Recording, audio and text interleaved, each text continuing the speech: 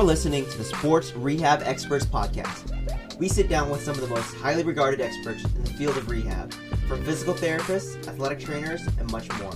We dive into what makes them tick and hear about the lessons they have learned along their journey. Come listen to what these experts have to say.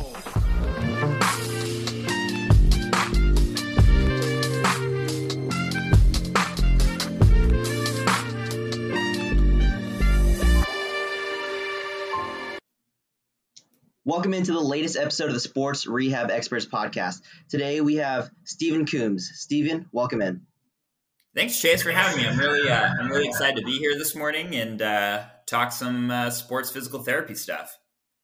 All right. Why don't you just tell people a little bit more about yourself, introduce yourself, kind of where you grew up, and a little bit more about that. Yeah, so I am from Everett, Washington, which is about 20 minutes north of Seattle. Lived out in the Pacific Northwest basically my whole entire life until I left for PT school, which was out in New Hampshire at Franklin Pierce University. So yeah, I'm from the Pacific Northwest, went out to New England for PT school, out to the Midwest, to Chicago for residency, and now back here in Seattle doing pediatric sports medicine and outpatient private practice. Okay. And what was the catalyst that made you realize that you wanted to do sports PT? Yeah. So I think all of that has to start back in high school, which is probably where a lot of our stories start. I was really into cross country and track and field. I was a competitive runner in high school. And it was during that time that I got really into reading books about training for cross country and track. I was reading Jack Daniels and Arthur Lydiard and those guys, and really just got interested in biomechanics and exercise physiology. And I was like, well, what do I want to do something with this with my life. Like I was that weird 17-year-old kid that was reading these, exercise physiology books. And I was like, I like this. I enjoy this. I want to do something with this, but I didn't know what that was at that time. And to be completely honest, I never had physical therapy as a kid growing up. I've actually never been to physical therapy for myself. But I think I don't even know who this was, but at some point someone was like, well, you should be a physical therapist. And without really doing too much thinking about it, I was just like, oh yeah, that makes sense. I think physical therapists work with athletes, so I should become a physical therapist. And that was the spark that really led me down this road. And so I went to undergrad at Seattle Pacific University, which is a small school here in Seattle. And I was like, well, okay, I'm going to be a pre-physical therapy major. I'm going to do human biology and just kind of go from there. During that time, I got a job as a physical therapy aide at an outpatient private practice, which is actually coincidentally the place that I am currently working at, which is kind of a cool full circle thing. But it was during that time, that was my first real exposure to physical therapy. Now, this isn't any sports physical therapy at this time. This is just purely outpatient orthopedics. And I loved it. It was one of those things where I went to work every day and I was like, this is so cool. I love my coworkers. I love seeing what they're doing for people. I love working with the patients. It was just one of those things where it was the confirmation, yeah, I could see myself doing this for the rest of my life. And so as college went on, I was like, okay, well, this is confirmation that this is what I want to do. Now, unfortunately, during that time, I was not a very good student. I acted like I was just entitled to get into physical therapy school, like it was my God-given right. And that was kind of detrimental. So by the end of my senior year, I had applied to 3 PT schools out here. I applied to UW, George Fox, and Pacific University, all PT schools here in the Pacific Northwest, and just, got rejected probably within 30 seconds of submitting my application because I only had outpatient orthopedic observation hours. I had bad grades. Like it wasn't a good application. And so I wanted to keep doing this. Like I wanted to keep pursuing this path. So that really led me into the next 2 years. I got more experience working as an aide. I got my CSCS, and I started volunteering as an assistant cross country and track and field coach during that time. And I loved it. That was one of those things where I kind of reset and said, wow, this is what I really love. I love working with athletes. Like I love being a coach. I love being a part of a team. This is why I wanted to do this in the first place. And so I did that for 2 years, and then I applied to PT school again. I applied to about 16 programs. I got 14 rejections, and I got 2 waitlist offers. And so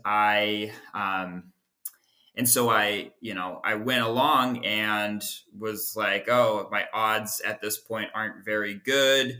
The year kept rolling on. I didn't hear back from any of my waitlist schools. June rolled around, and I was like, well, I got to figure something else out at this point because I'm not getting into PT school. I'm waiting. It's June, and I'm waiting on 2 waitlist offers, and that's just probably not going to happen.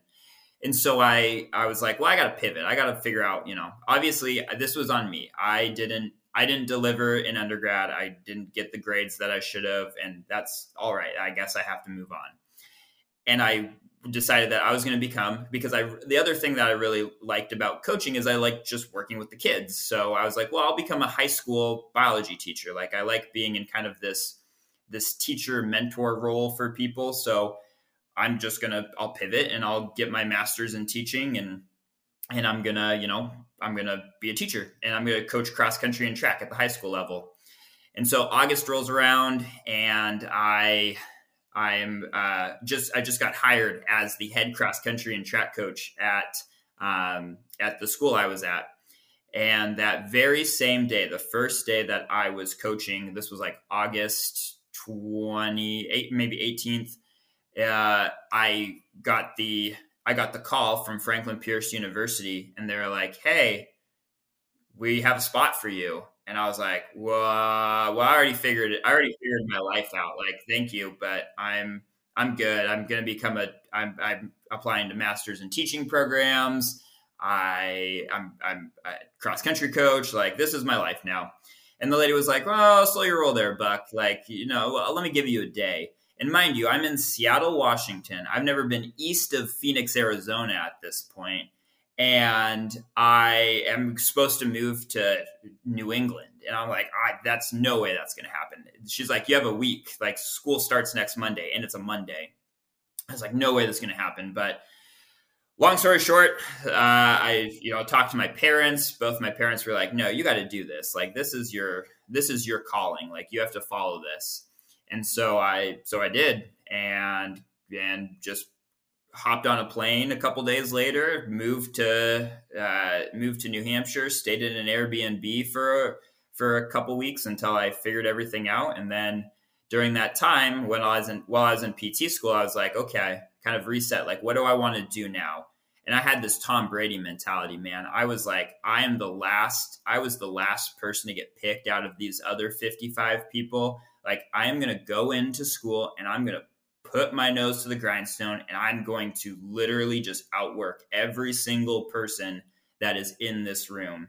And I did, and I committed to that. And that really helped because when it was time to kind of start deciding what I wanted to do after PT school, I realized I wanted to work with athletes. Like that was the original spark. And that was, what I did between undergrad and PT school. And so that led me into this journey of, hey, I want to keep doing this. This is what I love doing. I want to go back to kind of my roots. And that's what led me into sports PT. Gotcha. And so you kind of left off at like you finished PT school and then you said you wanted to continue to work with athletes. So what made you choose University of Illinois Champaign's residency in particular? Yeah. So I was actually at University of Illinois Chicago. So the University of Illinois, 3 different branches, and so I was at the Chicago campus, which is its own Division I university out there. And the choice of choosing residency should really be based on what your career goals are. When you look at residency programs, what you really want to be looking at is, hey, what's my dream job? Like, what do I want to do with the rest of my life, at least what I think I want to do with the rest of my life? That's the approach that you should take. So when I was looking at programs, I said, well, what do I want to do? Ideally, I want to work in Division I athletics. That's my goal. So I want a program that's going to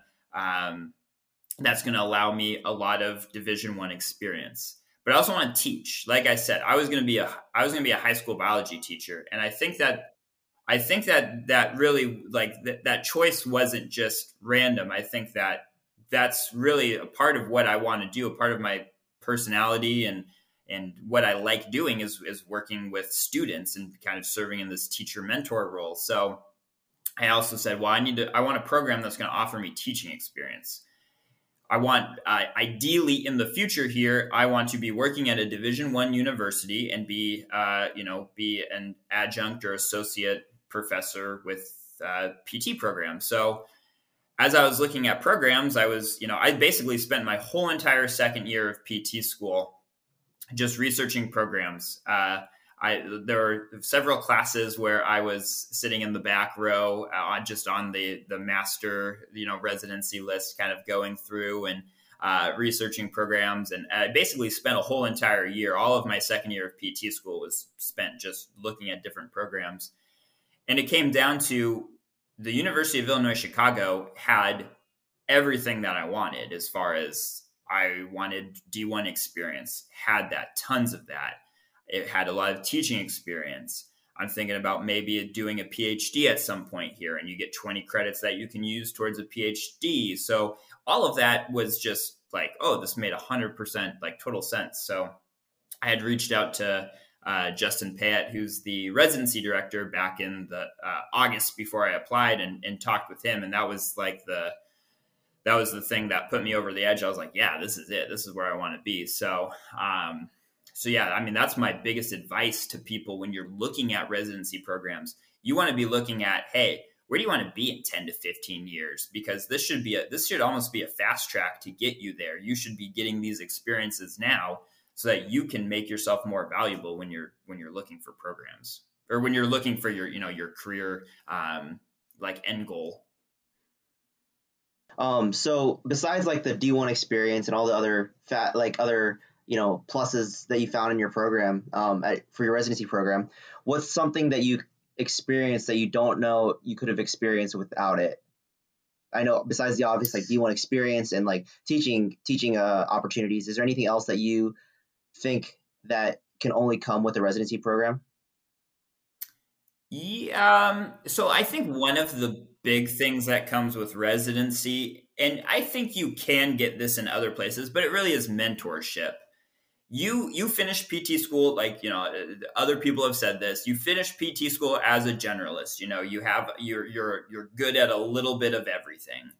And in residency, it's training you to be great in one thing.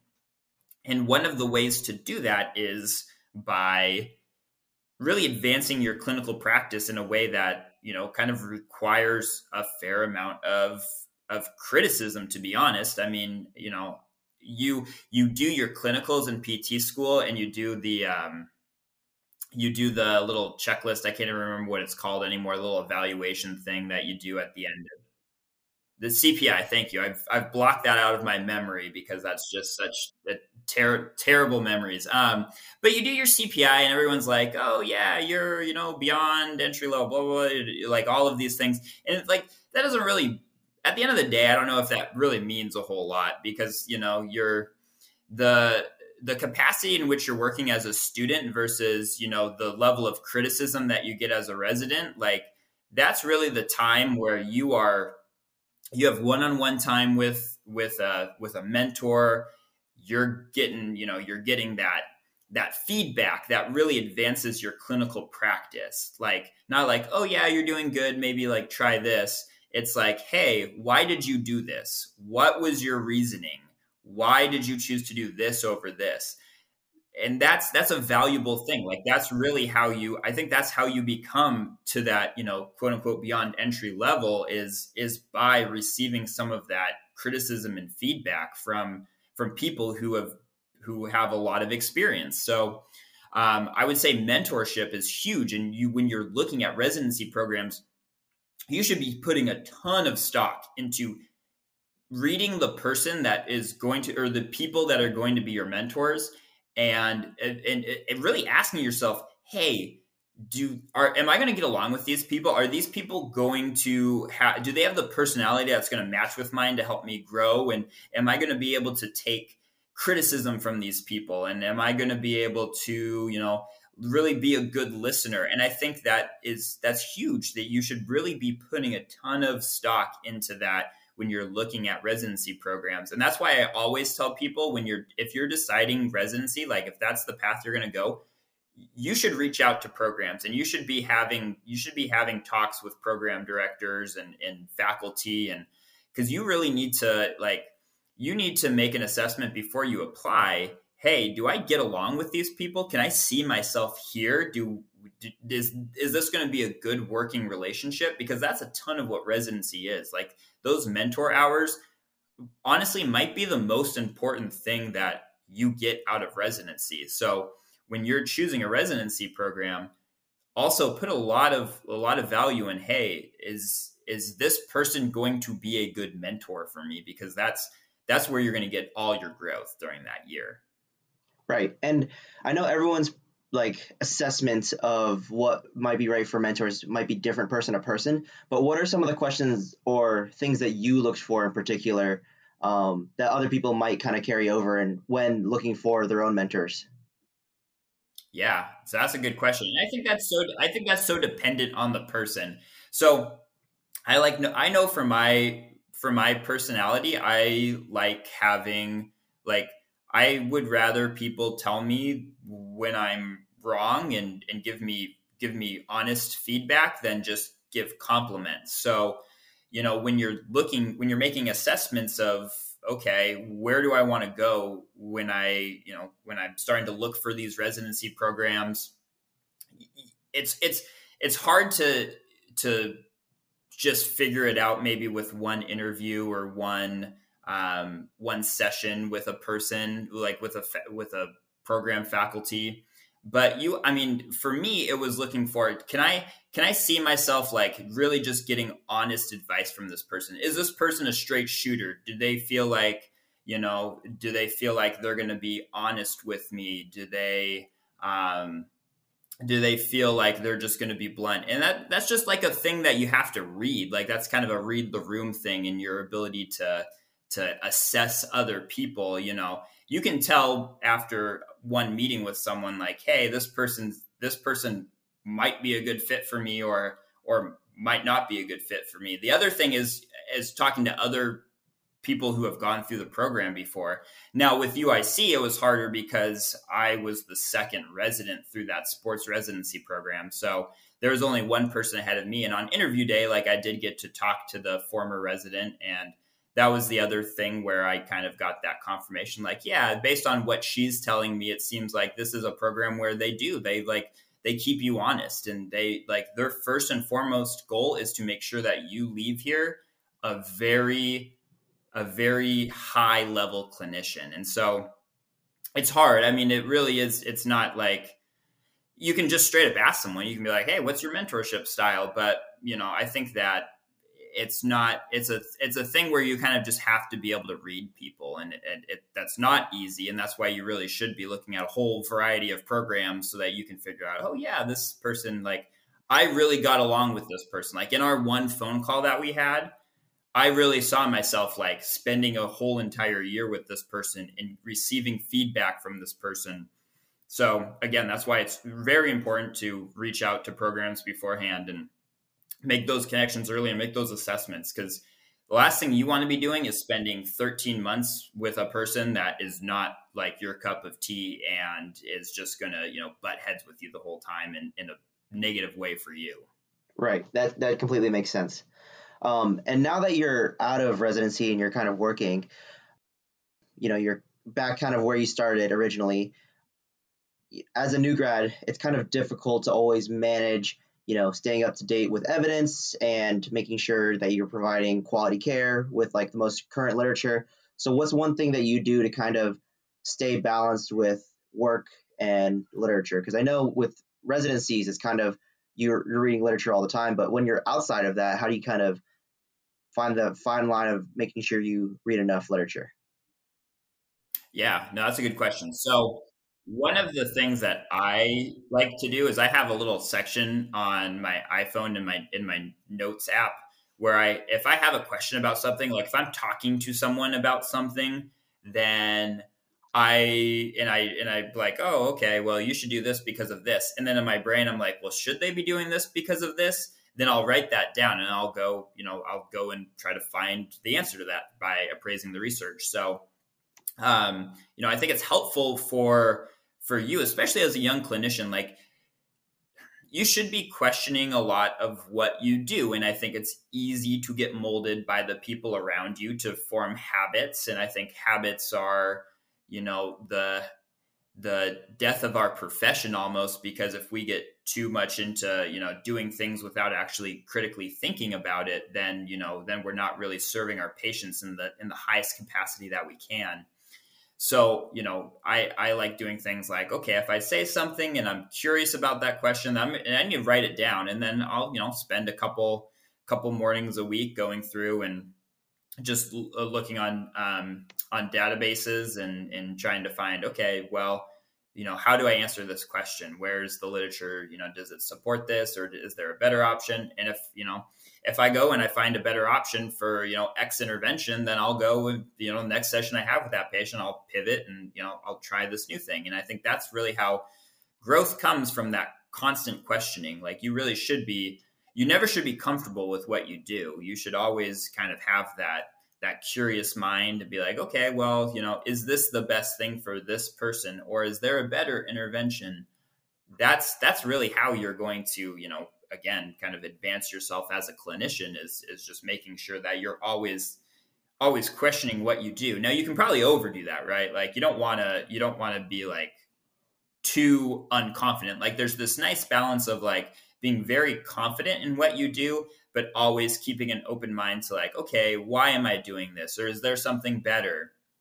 Other people have said this to Twitter and Mobilize. Like I don't need to go down that path, because I feel like, my colleagues before me have already mentioned that, but those are two good resources. And yeah, I think it's just, it's just questioning yourself in a good way, and making sure that you're always open to new ideas and new treatment methods, and not getting stuck in one thing, and always, just having these kind of almost short-term goals of, okay, I want to learn this now, so I'm going to start learning more about this. And yeah.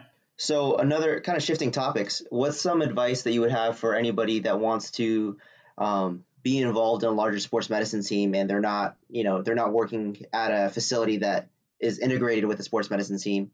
What's some advice that you would have to try to get involved with, athletic trainers or physicians or anything like that? Yeah, I think the first and foremost, it's just reaching out and just kind of doing this, like reaching out with someone and having a conversation. And networking is always a great way to just start whatever journey you're going to go on. Always network.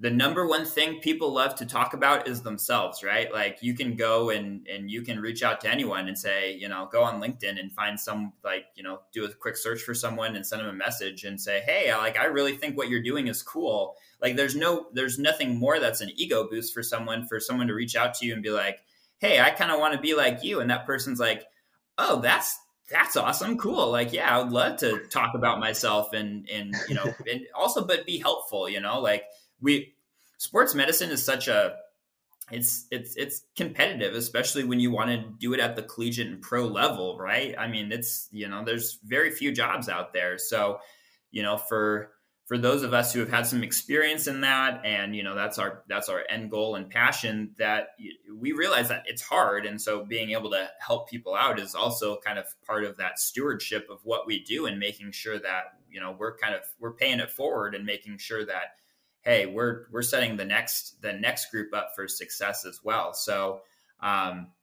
so I'd say reach out to people first and foremost. I know that COVID probably is, throwing a little bit of a wrench in being able to do shadowing, but yeah, always reach out and say, hey, can I come and shadow you? Can I come and help out? Volunteering for if maybe some smaller schools need help for like preseason physical screenings, like stuff like that. Like you just never know what opportunities are going to come up. So just being really good about networking and asking good questions, and always the other thing is just being available when the time comes up. Because if there is, an opportunity that, hey, we need help with someone volunteering for this, or we need help in the, the training room on this day, like the best thing that you can do is be available. So, so I think, yeah, just really just reaching out to people is the biggest thing that you can do right now, and to set yourself up for success in the future. Yeah, that stewardship that you mentioned is probably the reason this podcast, like I've enjoyed this podcast so much, is because there's people that are, in season working multiple, working long hours, and they kind of take even just 30 minutes to kind of just chat with me to help, like, reach out to other people. And that's been like one of the most rewarding things about doing this podcast, is that people are willing to just give back so freely. And so, like, come and take time to read the questions beforehand and be prepared, such as you. So what makes a great sports PT to you? I know that's a very broad, vague, and ambiguous question, but what are some characteristics of a good sports PT to you? I think one of the things that residency taught me was a great sports PT knows their role and sticks to that. So when we're talking about, really being a part of a sports medicine team, you need to put a huge emphasis on the fact that it is a team. Like, you are one person with a group of other people that all serve a very important role, like yourself. So, in Division I sports medicine, for example, you have your athletic trainers, and you have physical therapists and physicians and strength coaches and nutritionists and administrators and coaches. And that all of those people are on one team to serve the student athlete. And so when you're a PT on that team, you need to know your role. You need to know what you do, and you need to stick to that role. And what we do as PTs in at least Division I sports medicine, our job is rehab. So, when it comes to what we're supposed to be doing to help people out, we need to be really good rehab professionals, and, having really good rehab programs from, day one post-op all the way through, that return to sport testing. The other thing is communication, though, because you are on a team. So you need to be a good communicator. You need to always be approaching the people around you with a level of humility and openness. I think that one of the things that we kind of can get accused of as PTs, especially like PTs and athletic trainers, is like us being know-it-alls and, being like, oh yeah, well, we have our DPT, like that's not how it works though. Like if you spend 5 minutes with an athletic trainer, you'll realize like all the great work that they do, and that, athletic trainers know a ton of stuff that really keeps the athlete going. Like you cannot put a value on the importance of an athletic trainer on a sports medicine team. So your role as a PT, like you need to be a good communicator with that person. So if you're seeing this person for rehab, then you should be really diligent about reaching out and giving updates and letting them know how things are going. You need to be able to reach out to the strength coaches if they're like, hey, what should so-and-so be doing this? Or what have you noticed with, so-and-so as far as how they've been doing in rehab? Like, you need to be a good communicator with everyone on the team, because you play an important role in making sure that this person gets back from, whether it's day one post-op or, kind of a subacute chronic injury. You need to get them back to play as soon as possible. And doing that requires really good communication. So I would say like the number one skill that you can have is being a good communicator, because there's so much value in that when you're talking about teamwork. And then just being humble. You need to approach all of these situations with a very large amount of humility. Like, you do not know everything. You are not, you know some things, and you're really good at the things that but you're part of the team. We're all doing our job to make sure that the athlete is getting back to sport as soon and as safely as possible. But the only way that happens, and the way that it happens at the best sports medicine institutes in this country, is because of good communication and good teamwork, and everyone's being humble and staying in their lane. Right.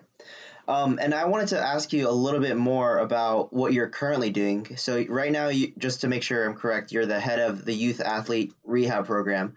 Why don't you talk a little bit more about what that kind of entails?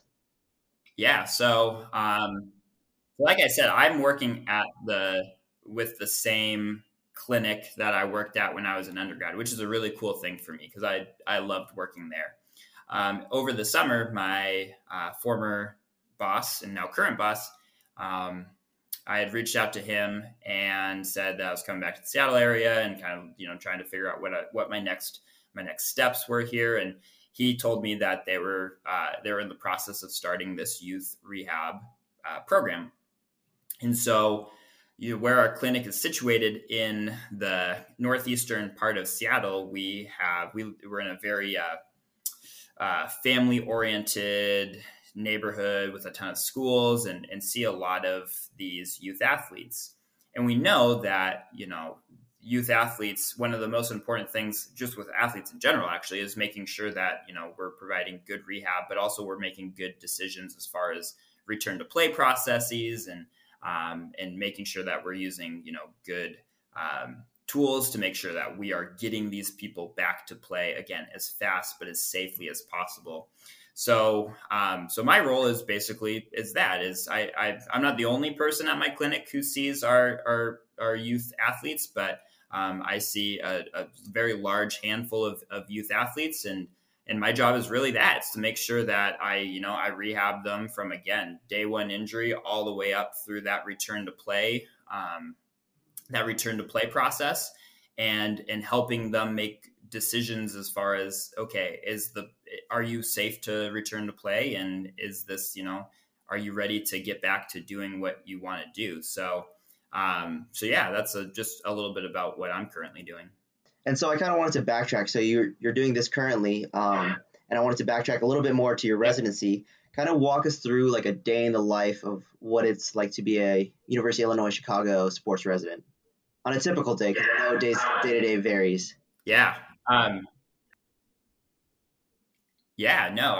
kind of I'll see what I can do to kind of put days together so that you could get a good view of what the day looks like. So one of the really cool things about the UIC sports residency is that you get to do a semester-long strength and conditioning internship with the student athletes at the university. So you get, besides for your residency education, you get Division I strength and conditioning experience, which is also like a really cool thing. I think that's really helpful for someone who is, considering and wanting to go into Division I athletics, having that experience to actually be in the weight room with the student athletes and getting to hang out with the team. I got to hang out with, shout out to UIC women's softball. Those girls are absolutely amazing. And so I got to spend a semester with them in the weight room, which was awesome. So all that to say is the mornings would start off pretty early. I think that I would get to campus around 5:45, and I would see, I would be doing my strength conditioning internship for about like an hour and a half in the mornings. And then I would hop on my bike and head over to the hospital campus, and I would go treat patients there from like 7:30 to 4 p.m. And then I would ride my bike back over to the undergrad campus, back over to the athletic complex. And then I would go work in the athletic training room with the athletic trainers and the student athletes for a couple hours, and also do game coverage. So, I mean, you could have days where you would leave your apartment at 5:15 in the morning, and you would get home at like 9 p.m. that was a lot of days, actually. Which other people have said too before myself. Like that's a pretty common thing when you do a sports residency, is you're a part of it. You're there for every single aspect. So you're there from the moment the sun rises in the morning till like way after the sun sets. Also in that time you have didactics. So like we'd have about 2 hours a week of didactics, where it was like a little bit of a lecture lab combo on different, body regions and injuries. Teaching was also thrown in there. So like, you would get out of the clinic early and you would go teach for, 3 hours, or be a lab assistant for kinesiology or biophysics.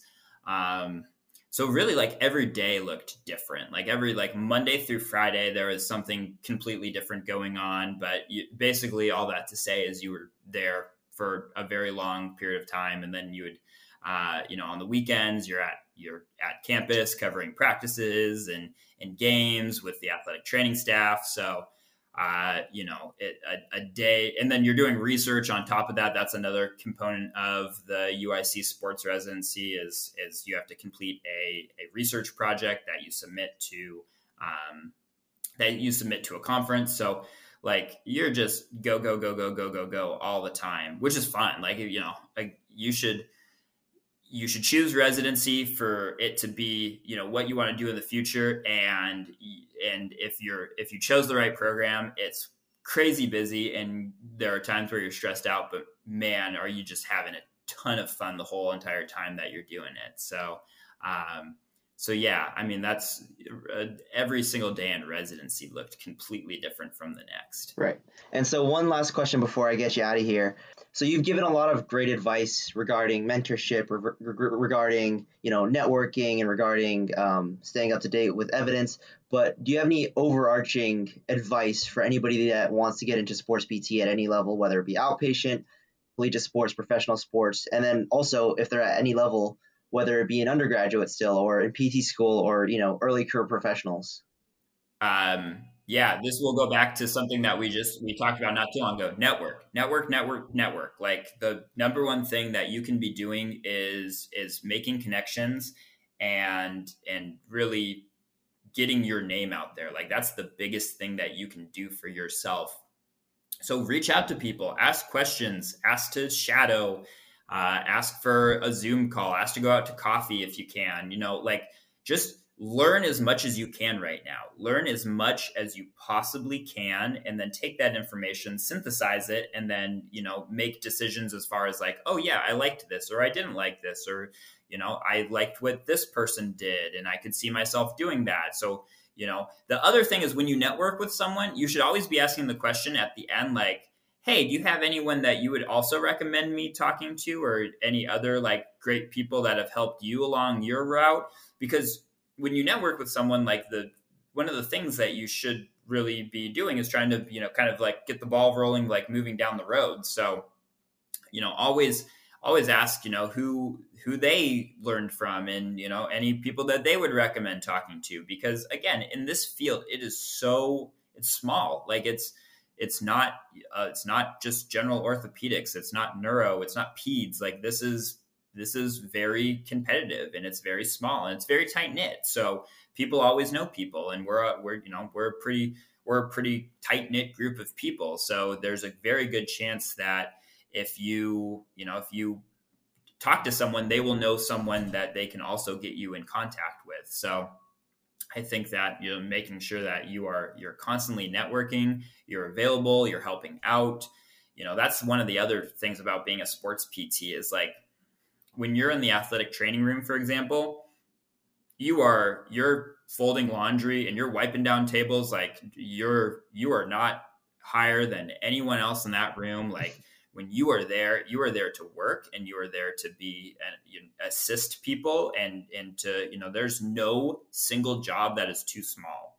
And so you should always take that approach too when you're asking to when you're reaching out and asking for, opportunities. Like, really, there is never an opportunity that's too small, because even being there and having, what seems like a little impact to you makes a huge difference when you're a part of a team. Like, that's what you're there to do, is you're there to be a team player, and you're there to help everyone out. So being available, and then being there to just work and not think that you're above any single other person, and you're just there to be a part of the team. So, yeah.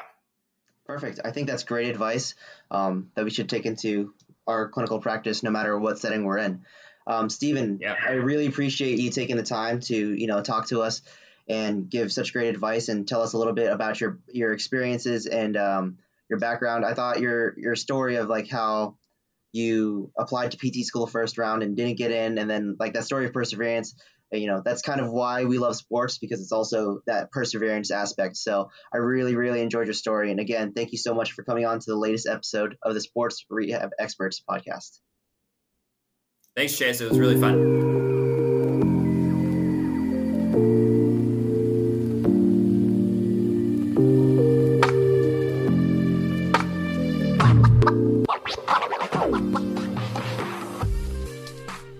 Huge shout out to Stephen Coombs of the University of Chicago Sports Residency for sharing his experiences. If you've liked this latest episode of the Sports Rehab Experts podcast, please like and subscribe to the podcast on Apple Podcasts, Spotify, or wherever else you're listening.